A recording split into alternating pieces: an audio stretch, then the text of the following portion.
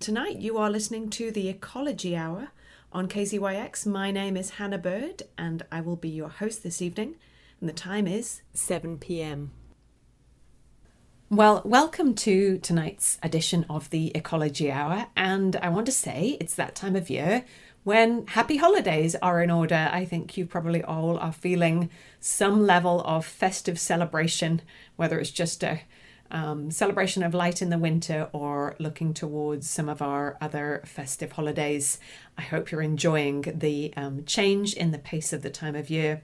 For us here at the Hopland Research and Extension Centre, this time of year actually heralds one of the busiest times of year for us, as our flock of 200 Western whiteface ewes are giving birth and we are welcoming many, many lambs.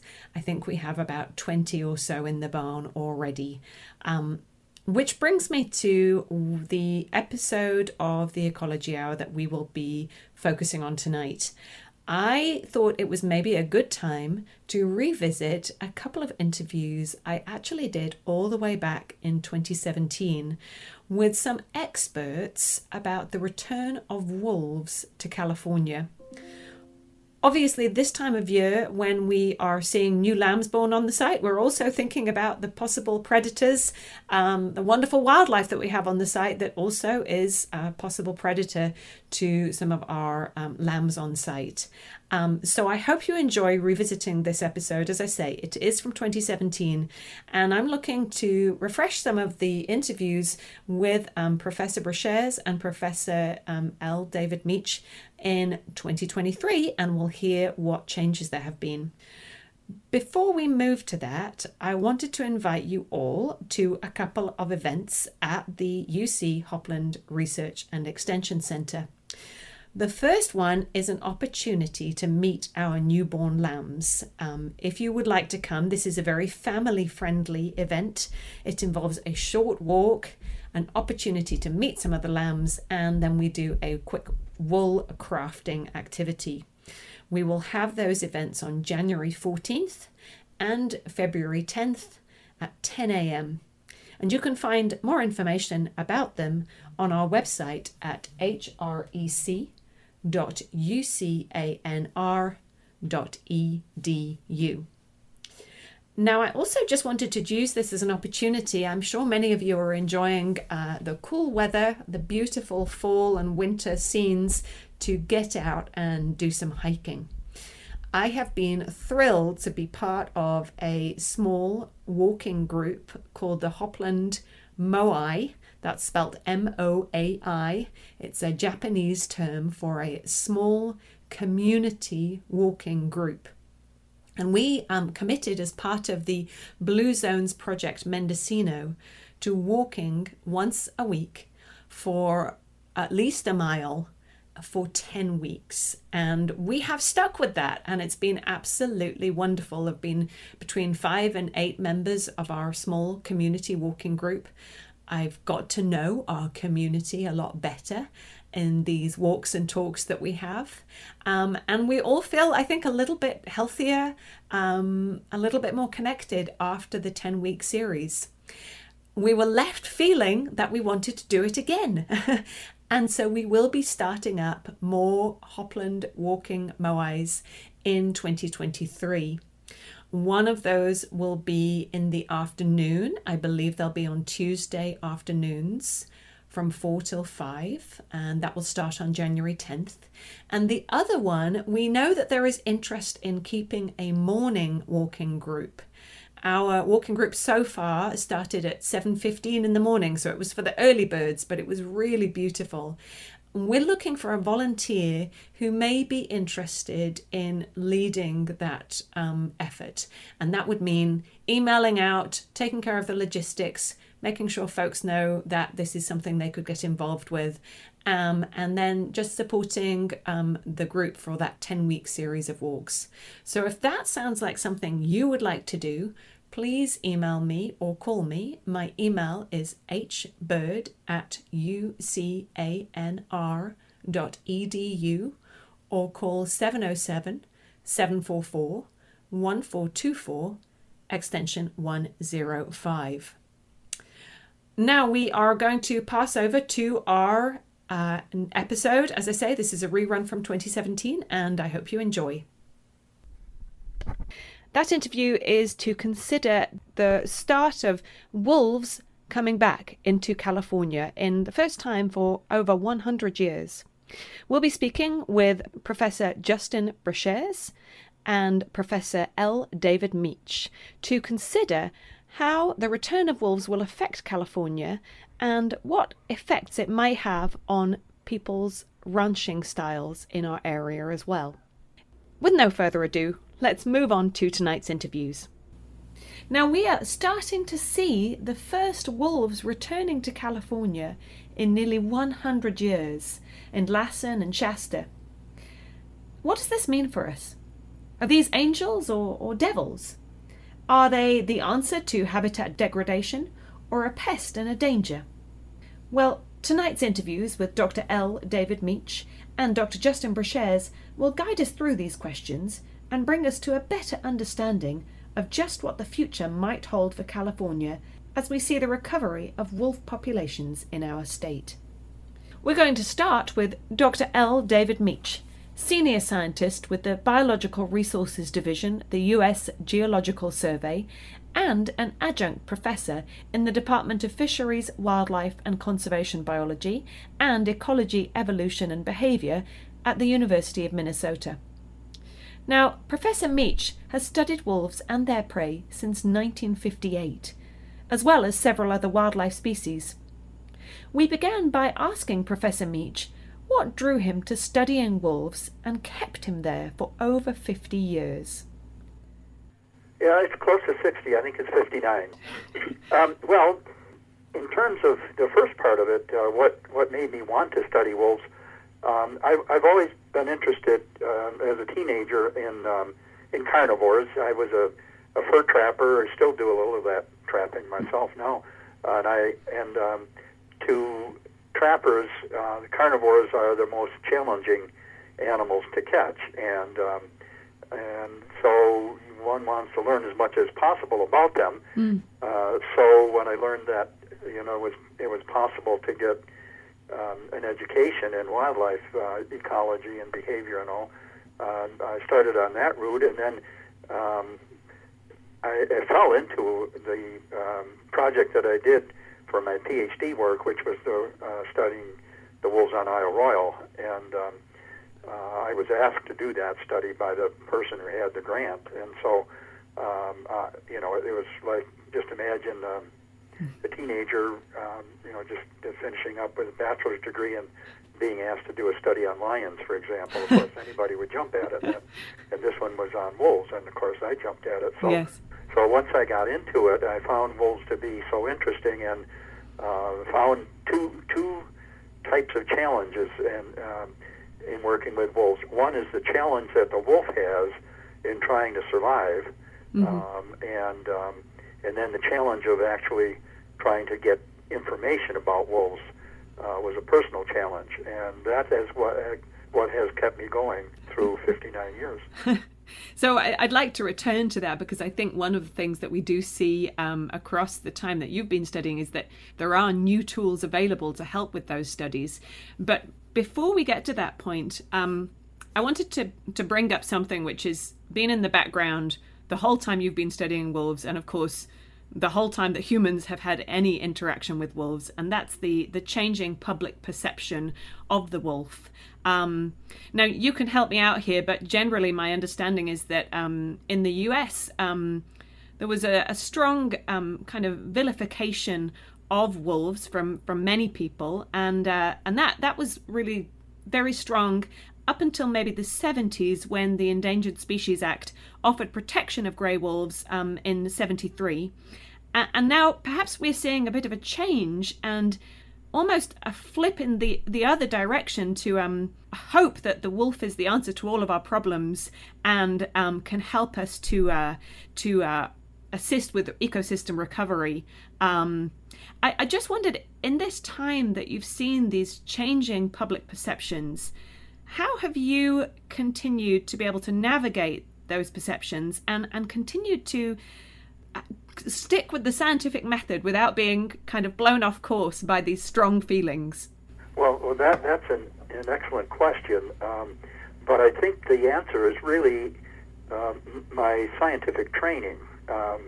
I feel very strongly that whether one's working with wolves or anything else, maintaining a certain scientific objectivity is absolutely necessary. And sometimes it is hard with wolves because, just as you have perceived, there's extreme viewpoints by the public on both sides. That is, there's still many people who really despise the wolf, and then there's many other people who really believe they're saints or angels and all. And the reality, the scientific reality, is that they're like any other animal. They're just a natural creature out there doing what they've evolved to do.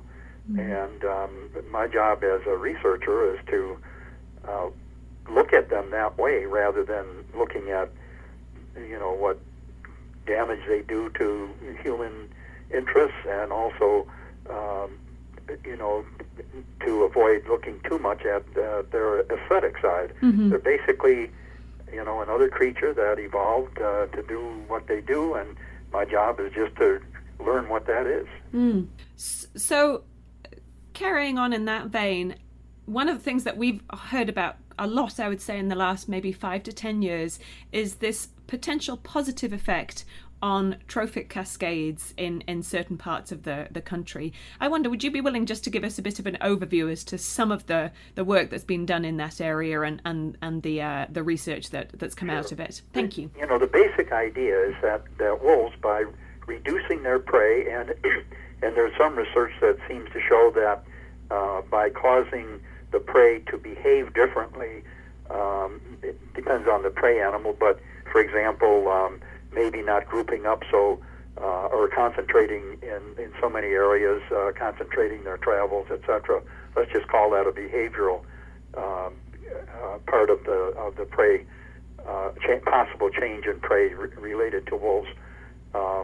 That by wolves causing lower numbers of prey animals and causing them to perhaps change their behavior, it has had some effect on reducing the amount of what we call herbivory. It's feeding on the plants that these prey animals do, and that then in some cases there's some studies that seem to indicate that with a reduction in the amount of vegetation eaten by prey animals, because there's fewer because of wolves, that there are other effects, like possibly allowing more habitat for songbirds. That's been one finding, and in other cases, supposedly maybe beavers have come back because there's more aspen available now that wouldn't have come up if there were too many elk before there were wolves. And so those kinds of trophic cascades are being studied, and there is certainly, I think, some good scientific evidence for certain parts of those cascades, especially the wolf's effect on prey numbers, and possibly on the prey behavior. Now, what's happened, though, is that folks who really idolize the wolf, I think that they have taken those studies and really tried to over-publicize them. The best example is YouTube, something called Wolves Change Rivers or something. It's been looked at millions of times, and it would have you believe that in Yellowstone the wolves have caused the rivers to become cleaner and all this stuff. I think that's kind of an extreme look at what really goes on out there.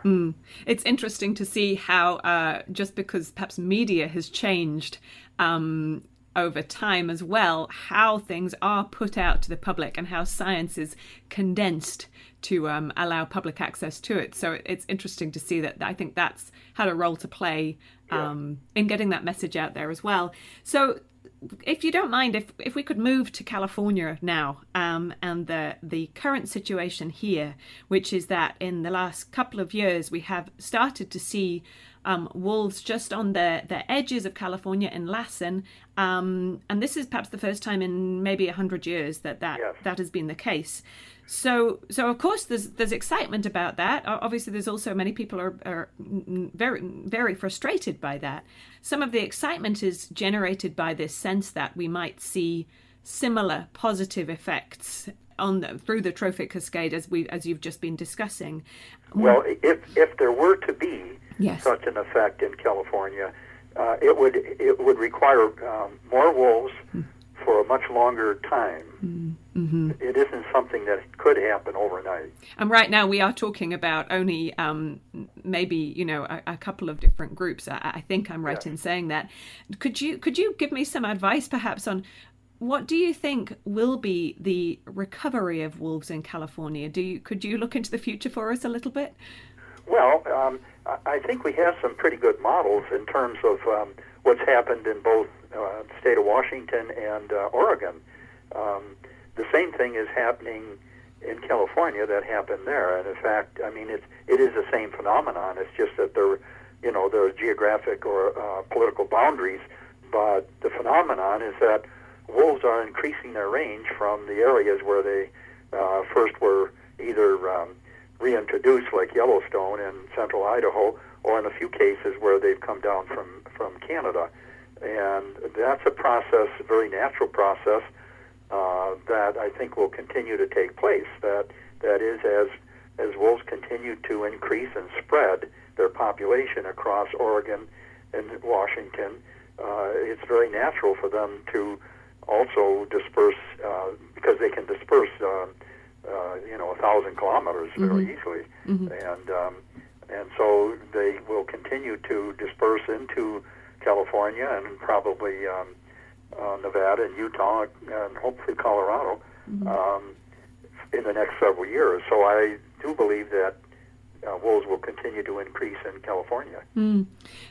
One of the things that you commented in one of the papers that you sent me was that these potential positive effects have been studied a lot in national parks, but not so much on landscape, which has been changed by humans a lot more. And so perhaps much of the landscape that we're talking about here has been changed a lot. And of course, part of the mix of the land use here is ranching and people who are very concerned for their livelihoods with the return of this predator. Could you give me some of your thoughts on that? Well, in areas that have been so influenced by humans, which is almost everywhere but national parks and wilderness areas, any kind of positive effect that wolves might have would probably be overwhelmed by the negative effects that humans are having, have had, and will have. So, if a national park, you don't have livestock and hunting and less human use and development and all that. So changes there are more permanent and more significant. But when you have an area that has being grazed by livestock and has the local fauna are hunted and trapped and all, and then you have vehicles running through it and power lines and everything else, any kind of and monoculture in terms of crops and everything, it's really hard to see what kind of a benefit wolves are going to have that might overcome any of that. So, I would say in those areas, trophic cascades are, most of them would be pretty well overwhelmed by what humans are doing. One of the things that you commented on early in this interview was the methods that you've used to be studying wolves. And one of the research projects that we currently work with here on the site at Hopland is UC Berkeley with the Brashares lab, Justin Brashares lab. They're currently using satellite collaring techniques on some of the deer here, and they're hoping to expand that into some of the larger mammals on the site too. I'm interested in your experience from, in the early days, nearly 60 years ago now. How have you seen the techniques change, and what do you think, what new information do you think that will allow us to have? Well, the newest are collars that actually record the amount of activity and can give some insights into the energetics of wolves and other species for that matter. That seems to be the very forefront of the technology right now, and that just provides further insights into how these wolves live, and it will allow more refined information about the amount of food that is required, and therefore the number of prey animals they need to kill, and that type of thing. That has relevance to not just livestock depredations, but more importantly to prey animal populations. So I expect there to be, some refinements of information in that area coming up shortly. Do you think that they will allow us to have a better sense of just how beneficial or not, or how much of a change it does make on this kind of behavior of browsing? So one of the things you mentioned was this landscape of fear idea that those browsers might be aware that wolves are in the area and will change their feeding habits, and so perhaps won't browse down some of these native plant species quite so much. Would the collars be able to give more sense of whether that really is the case, because they can actually show? Yeah, that they will help. Every bit of new information one gets from different directions, in this case mentioning energetics and all, that will always help, because if not providing the information directly, it can provide either a check on existing information or some insights into a better interpretation of information we already have, like movements and that type of thing. I have two more shorter questions for you just to finish off with. The first one is, since we have a very specific situation here as one of the research centers for the University of California, in that we do have stock on the landscape on our 5,000 acres here. So we also are speaking both with the ranching community and with perhaps those who are more associated with wildlife nonprofits. The ranchers are, from what I've heard, many of them are very, very concerned. Would you give them any words of wisdom in the experience that you've had of wolf behavior on how much effect we might see on stock as we see wolf numbers perhaps increase? Well, there will be depredations, and that will depend on the local situation, the way the livestock are kept, whether they're fenced, for example, or free-ranged, or kept near barns, or whether they're calving is done inside or out on the range. All of those methods of raising and managing livestock it will determine just how much depredations there'll be. But as wolves increase, they will end up becoming a problem with livestock, and that's the case the world around. And that also implies then that there has to be some management of the wolves to try to minimize that kind of conflict. It's interesting because we already have conflict, of course, on the site, or wildlife interactions with our stock. But at the moment, it's primarily coyotes. We have sheep on the site, and of course, we have to investigate, even with the coyotes, a range of tools. And one of the things that we've learned and that we're sharing with the groups around here is that there is no one tool. It has to be constantly changing and constantly being updated. And from what you're saying, it's just a continuation of that. That's correct. Yes. So the last thing I wanted to just ask you is that, we've touched on the fact that there has been this huge level of public interest in wolves, whether it's positive or negative, whether it inspires feelings of genuine, real terror, or whether, complete love for these animals. So there's something about them. Can you tell us what it is? Well, I think they're the fact that they are, in one sense, very, very familiar animal. That is, everybody has dogs, and dogs were domesticated from wolves, and so we have this familiarity with the basic nature of wolves, and then, but then we also have the fact that these wolves, they have this wild side to them that we can't reach. In other words, there are dogs, but they're out there doing things we don't like, and or they're more beautiful than our dogs, and they have a operating in packs and howling and that type of thing, killing animals and all. That either upsets some people or fascinates others, and so I think that's probably the reason that they engender so much extreme passion in both directions. So I'm sorry, I have one final thing just to quickly add in. As I've been reading up, preparing for this, one of the things I also notice in these kinds of quite polarized arguments about whether this is a good or a bad thing is that some folks feel that wolves are not a part, or particularly this group of wolves and their DNA is not a part of this landscape. Do you have any comments on that? If I understood it correctly, that these wolves are foreign to the area or something? From what I've been reading, and I'm sure you'd be able to tell me more about it, that my sense is that there are some folks saying that, well, this is a Canadian wolf, no. Right. A wolf is a wolf for all practical purposes. Yes. And although, you can, like any other species, you can find populations in some areas that, they differ from populations in other areas in terms of their genetics, but those differences are so minor as to be of interest only to academics. The wolf in Canada is the very same one that lived in California and the rest of the 48 states, and all the way down to Mexico.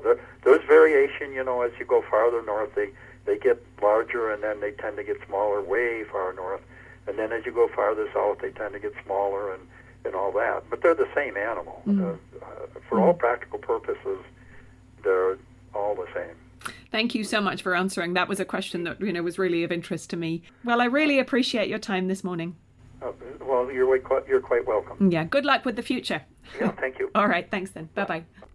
Well, thank you so much to Professor L. David Meach for joining us and starting to explain to us just what the impact of the return of wolves to California might be. He's incredibly well respected in the world of wolf research, and we really appreciated him spending some time with us. You are listening to The Ecology Hour with your host this evening, Hannah Bird, on KZYX, 88.1 Fort Bragg, 90.7 Philo, 91.5 Willits and Ukiah. Now, let's get ready for our second interview of the evening with Professor Justin Brashares, who is the Professor of Wildlife Ecology and Conservation at the University of California, Berkeley, in the Department of Environmental Science, Policy and Management. Now, Professor Brashares is actually conducting research on our site here at the Hopland Research and Extension Centre, and so I wanted to delve a little deeper with him into what the potential change in the California landscape might be with the recovery of wolves.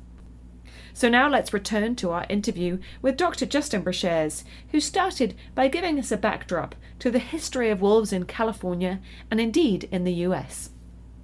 Sure, yeah, I can take a stab at that, and at least a very much abbreviated history, but we can talk a little bit about the context in which wolves maybe went from being a top carnivore across North America to really being pushed back into Canada and a few smaller areas in the United States. But essentially what we know from early records of folks like Lewis and Clark, or even going back earlier than that, is that the wolf, the timber wolf or gray wolf, occurred across a huge part of North America, including the East Coast, across the Midwest, down into the southern U.S., and extending, of course, into the western states and all the way to coastal California. And we know that, like the great golden bear, which was essentially a grizzly bear in California, that wolves thrived along our coast. They probably benefited hugely from salmon, like they do further north in British Columbia.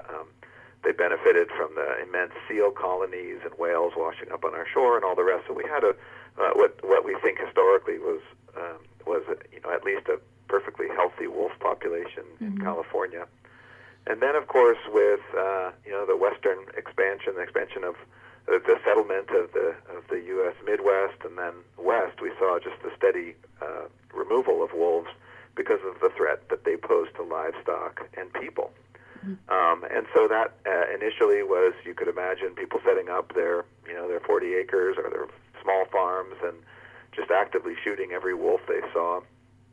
But over time, eventually by the early 1900s, you start to see actually a concerted federal effort to remove large carnivores from the landscape, and that is essentially the creation of what becomes today is called Wildlife Services, which is an agency which is empowered and focused on managing wildlife conflict. And I should be clear that that's not always through lethal removal, but that's tended to be, at least historically, was the primary manner in which this federal agency would go and take large carnivores off the landscape. And again, the idea there is that the federal government is trying to assist growing livestock industry and others who are just really uncomfortable with having 80 to 140 pound predators roaming on the landscape beside their children and sheep and cattle and all the rest.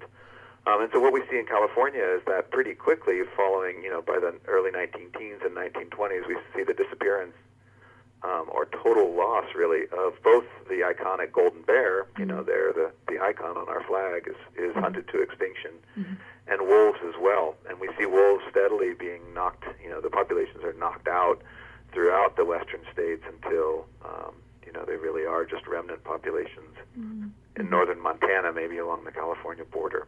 Right. So this is a period of nearly 100 years now where we haven't had wolves on this landscape. And obviously the landscape has changed quite significantly in that time. What challenges will that offer to the wolves? How do you think we're going to see the wolves returning to this landscape that is really quite different now?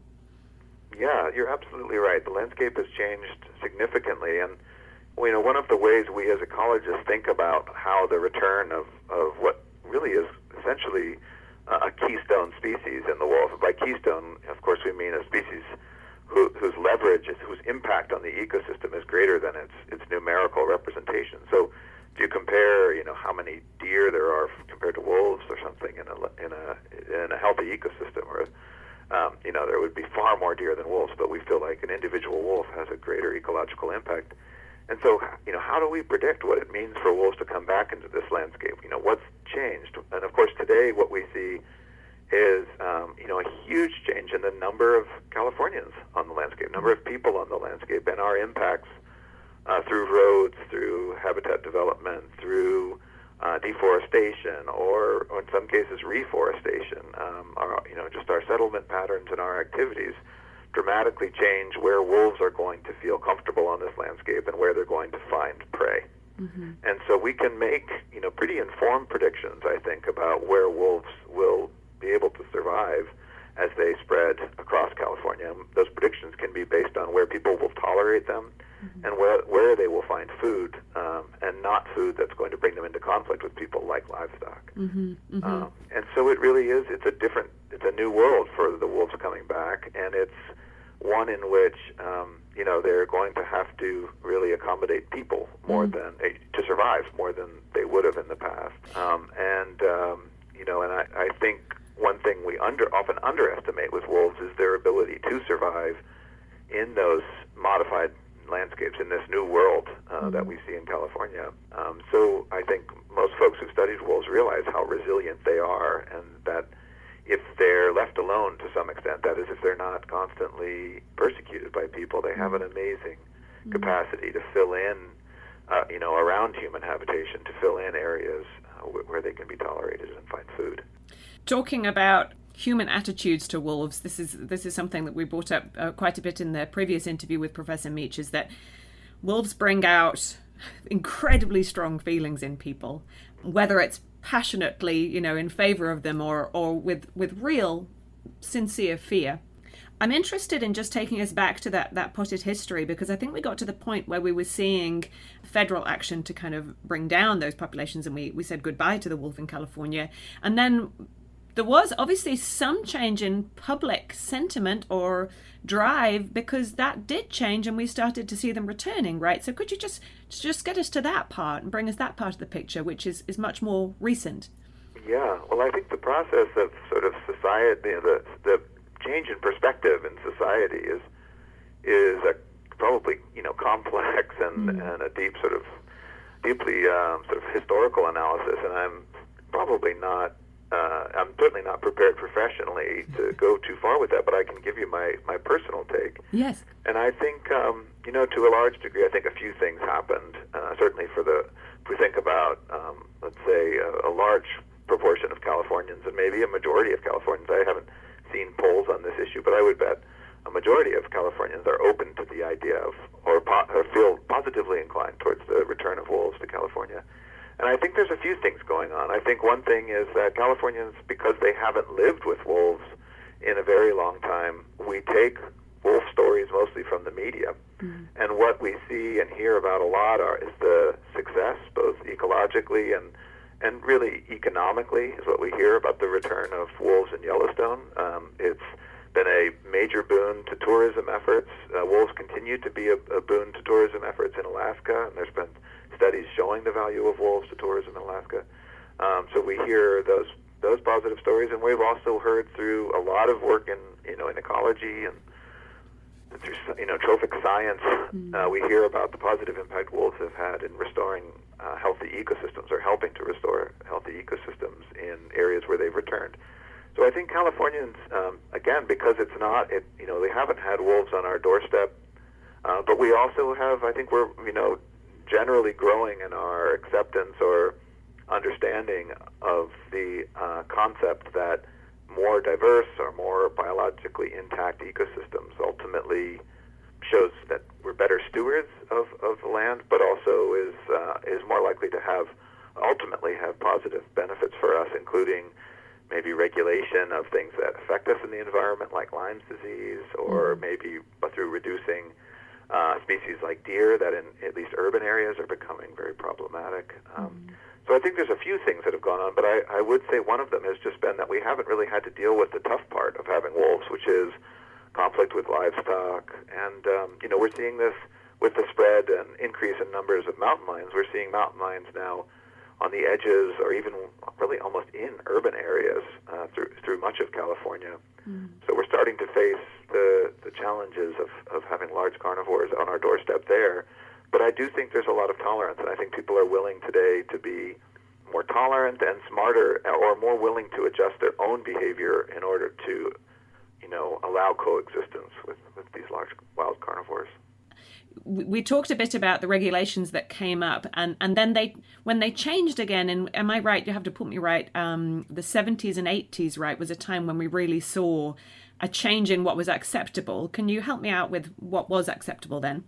Right. And so, what we saw through the 70s and 80s and continues really through today is California sort of leading the U.S. in passing environmental regulations that start to really limit the control of carnivores, and much of it initially was targeted at things like black bears and bobcats and coyotes. But first we see the passage of CEQA, which is California's version of the Endangered Species Act. But CEQA is actually more strict than the National Endangered Species Act, and so CEQA starts to really affect how people impact ecosystems.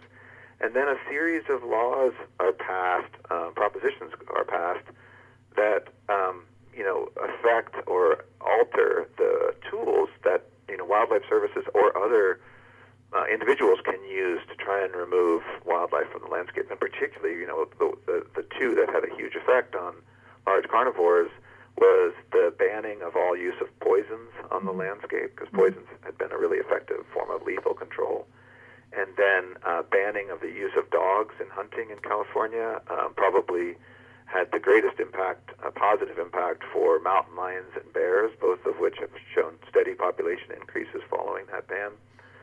California banned the use of leg-hold traps, which was, again, an effective way to catch particularly carnivores. And then more recently, several counties have broken their contracts with the Federal Wildlife Control Agency, Wildlife Services. And that has meant that Wildlife Services, where it is acting in those counties, is only acting on the behalf of smaller organizations or individuals. And so that's a major change in who's doing the control and the methods available to them. And so, California, through the legislative process, has basically said, we don't want this removal, this killing, or, based on your politics, it's either, killing or necessary culling, but we don't want this occurring, on our landscape. And the ways that it's going to occur are only when it's absolutely necessary and under certain accepted, using certain accepted methods. Thank you for that. I really appreciate you taking us all the way through a long period of time and a lot of both cultural changes and ecosystem changes. But one thing that in the interview with Professor Meach we touched on, and you've touched on as well, is this issue of trophic cascades. And I guess you could say that there's been a lot of very positive kind of publicity about the effect that wolves can have on bringing back other native species and building habitat. And one thing that Professor Meach did just urge us to be a little careful of was both not to totally vilify wolves and also not to see them as angels, to recognize that they are a part of the ecosystem, and that particularly in returning to California, they are not returning. This is not one huge national park we're looking at. It's a very altered landscape. So can we expect similarly positive changes to be seen in this in their recovery here? Yeah, no, and I would echo Dr. Meach's point. I think, and you touched on this earlier, Hannah, but I think there may be no species in the world that is more sort of both, elevated to hero status and then also, denounced as a villain, as a wolf. And I think in both of those cases, it's hero status or villain status is far outpaces its actual role ecologically. I mean, I think if we accepted the ways in which it truly impacts or engages within an ecosystem, I think both extremes of perspective would be much more tempered. And specifically, what we see, I think what we're learning from places like the Greater Yellowstone ecosystem is that wolves have had an important impact ecologically in certain geographic areas and for certain species, and that maybe those impacts don't really translate across the whole landscape there. Maybe, what we're really seeing are changes in some areas and areas where those changes aren't as apparent, and we don't expect them to be as apparent. And I think that's very much what we're going to see in California. I think there'll be places where wolves will interact with elk or deer populations or humans and, livestock in ways where those who are part of that change or who are observing it will feel like wolves are bringing pretty intense, change to the landscape. But I think through most of California, and we'll all be studying this and we'll be watching this, but I think it'll be a much quieter return and a less eventful return than many of us, would expect. So can you bring us right up to date? Where are we at with that return right now? There are some wolves just on the border, right? Are we at that place now? We have wolves in California. I think that's well known. So we have wolves in California.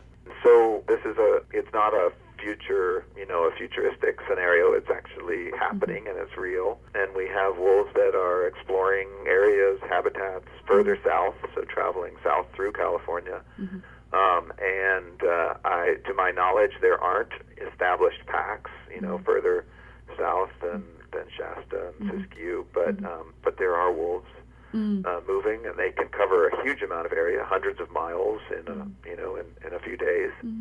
And so as wolves are established in the north, and individuals will constantly be traveling in various directions, but including south, and looking for prey and looking for new opportunities to set up new territories, and there's enough tolerance in the other areas in the surrounding states where they occur, particularly in eastern Oregon. So we can expect sort of a steady arrival of individual wolves as they explore California.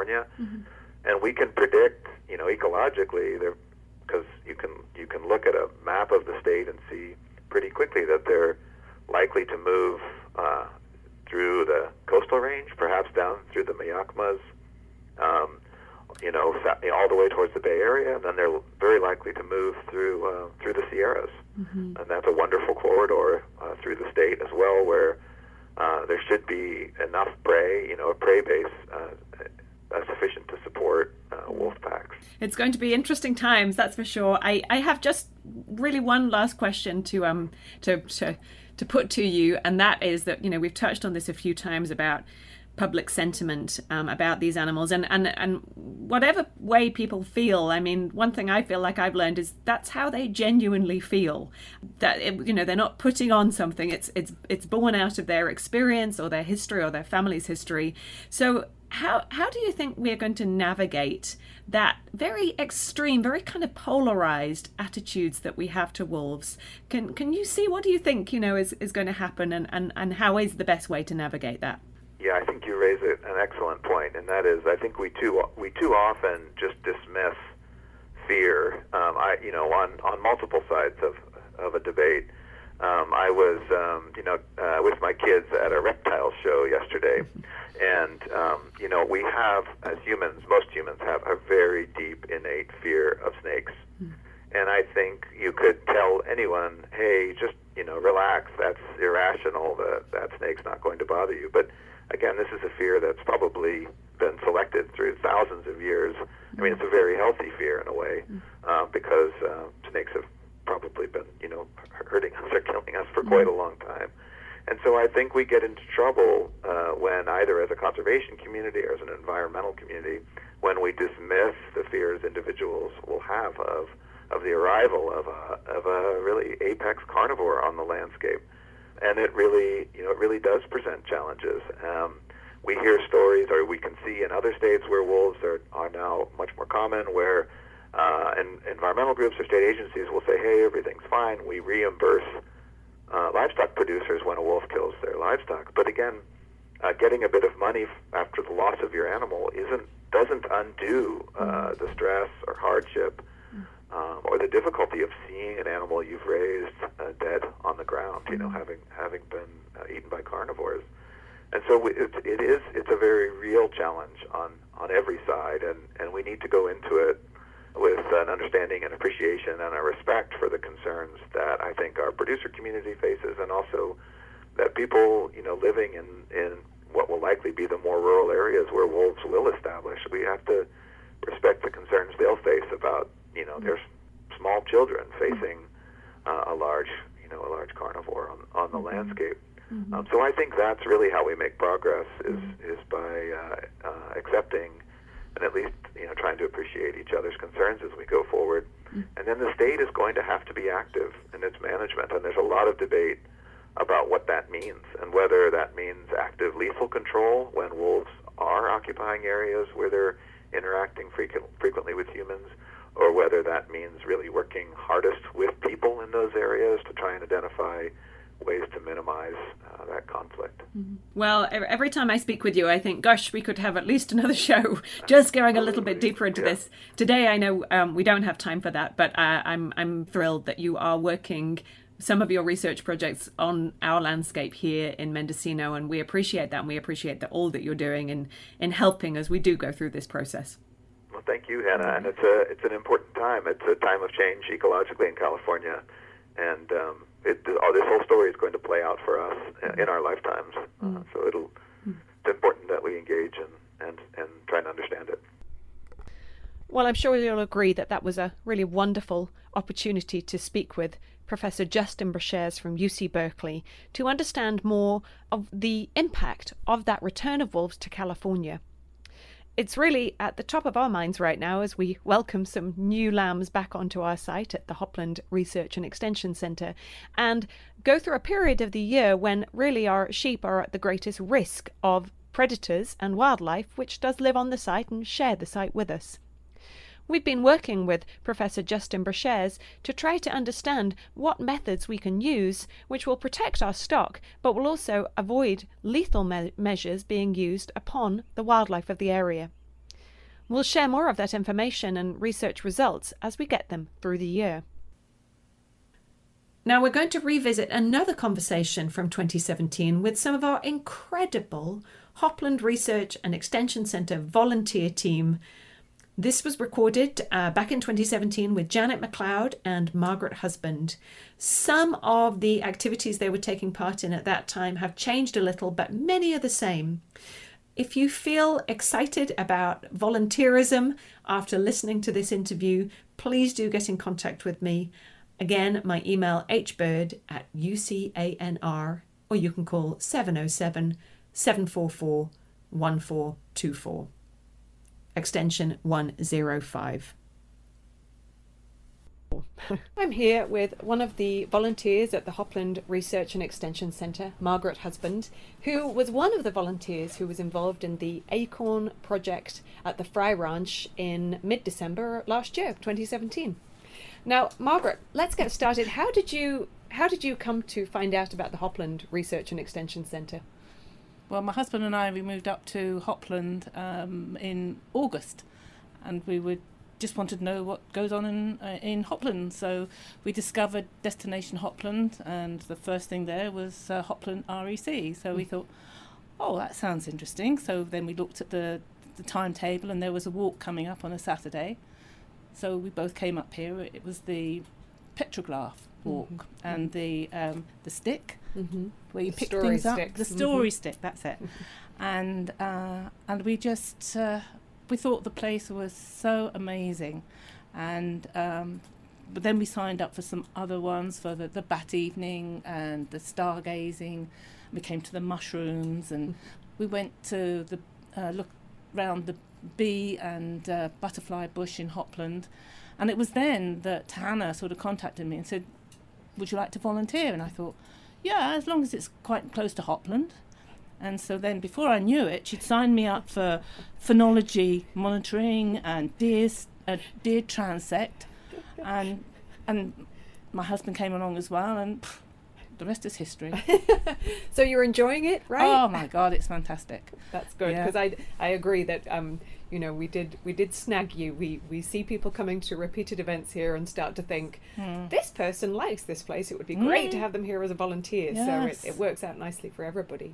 We feel really honoured that we can actually come to this place and see parts that nobody else probably has ever seen. So you're right. So today, well, I'm glad that you're part of it. And today, you've been out doing phenology. Could you give us a really brief description of what phenology is? It is the monitoring of trees and shrubs, specific ones which are marked, to check the changes through the year, and it's for global warming, seeing if the actual global warming is affecting the trees and shrubs. And did you know anything about phenology before you started here? I had to look up and thought, I had to look and see what phenology meant. I can't even say the word. Phenology. And that's when I found what it was, and I thought, that sounds terribly boring. But the two people I normally go with, Ingrid and Janet, they're fantastic. And they taught me a lot. We have Janet in the studio with us, in the office with us right now, entering phenology data. Janet, would you agree? You've enjoyed phenology so far? Yes, I've enjoyed it very much. Yeah, I've learned a lot, and we get very excited when we see new phases on the trees and plants that we're monitoring. About 30 different species here. What are you seeing right now? Bayflowers. Bayflowers, yes. Yes. So I'll let you finish telling about that while I do the data. Thanks, Janet. I've been doing it now for probably 2, maybe 3 months, and I've seen so many changes and noticing so much more, and emerging leaves, and how big is the canopy, and fruits and flowers and ripe fruits, and it's just so much, and I've learned a lot. Does it make you look at plants around differently? All the time. I'm trying to identify oak trees. I mean, I never realised there were so many oak trees. And they've all got different leaves and acorns. Not that we've had many acorns this year. Yeah.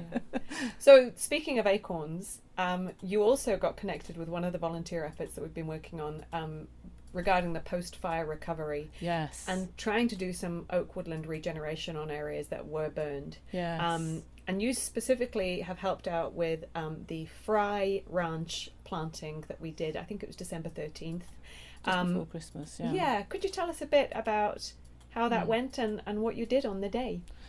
Well, it was devastating to see the damage that had been done, but we were there to eventually, during the day, plant the acorns, which had been collected from many different sites and people, and donating all these acorns. And so these were, I think they were black oak. That's right, yes. And they had there.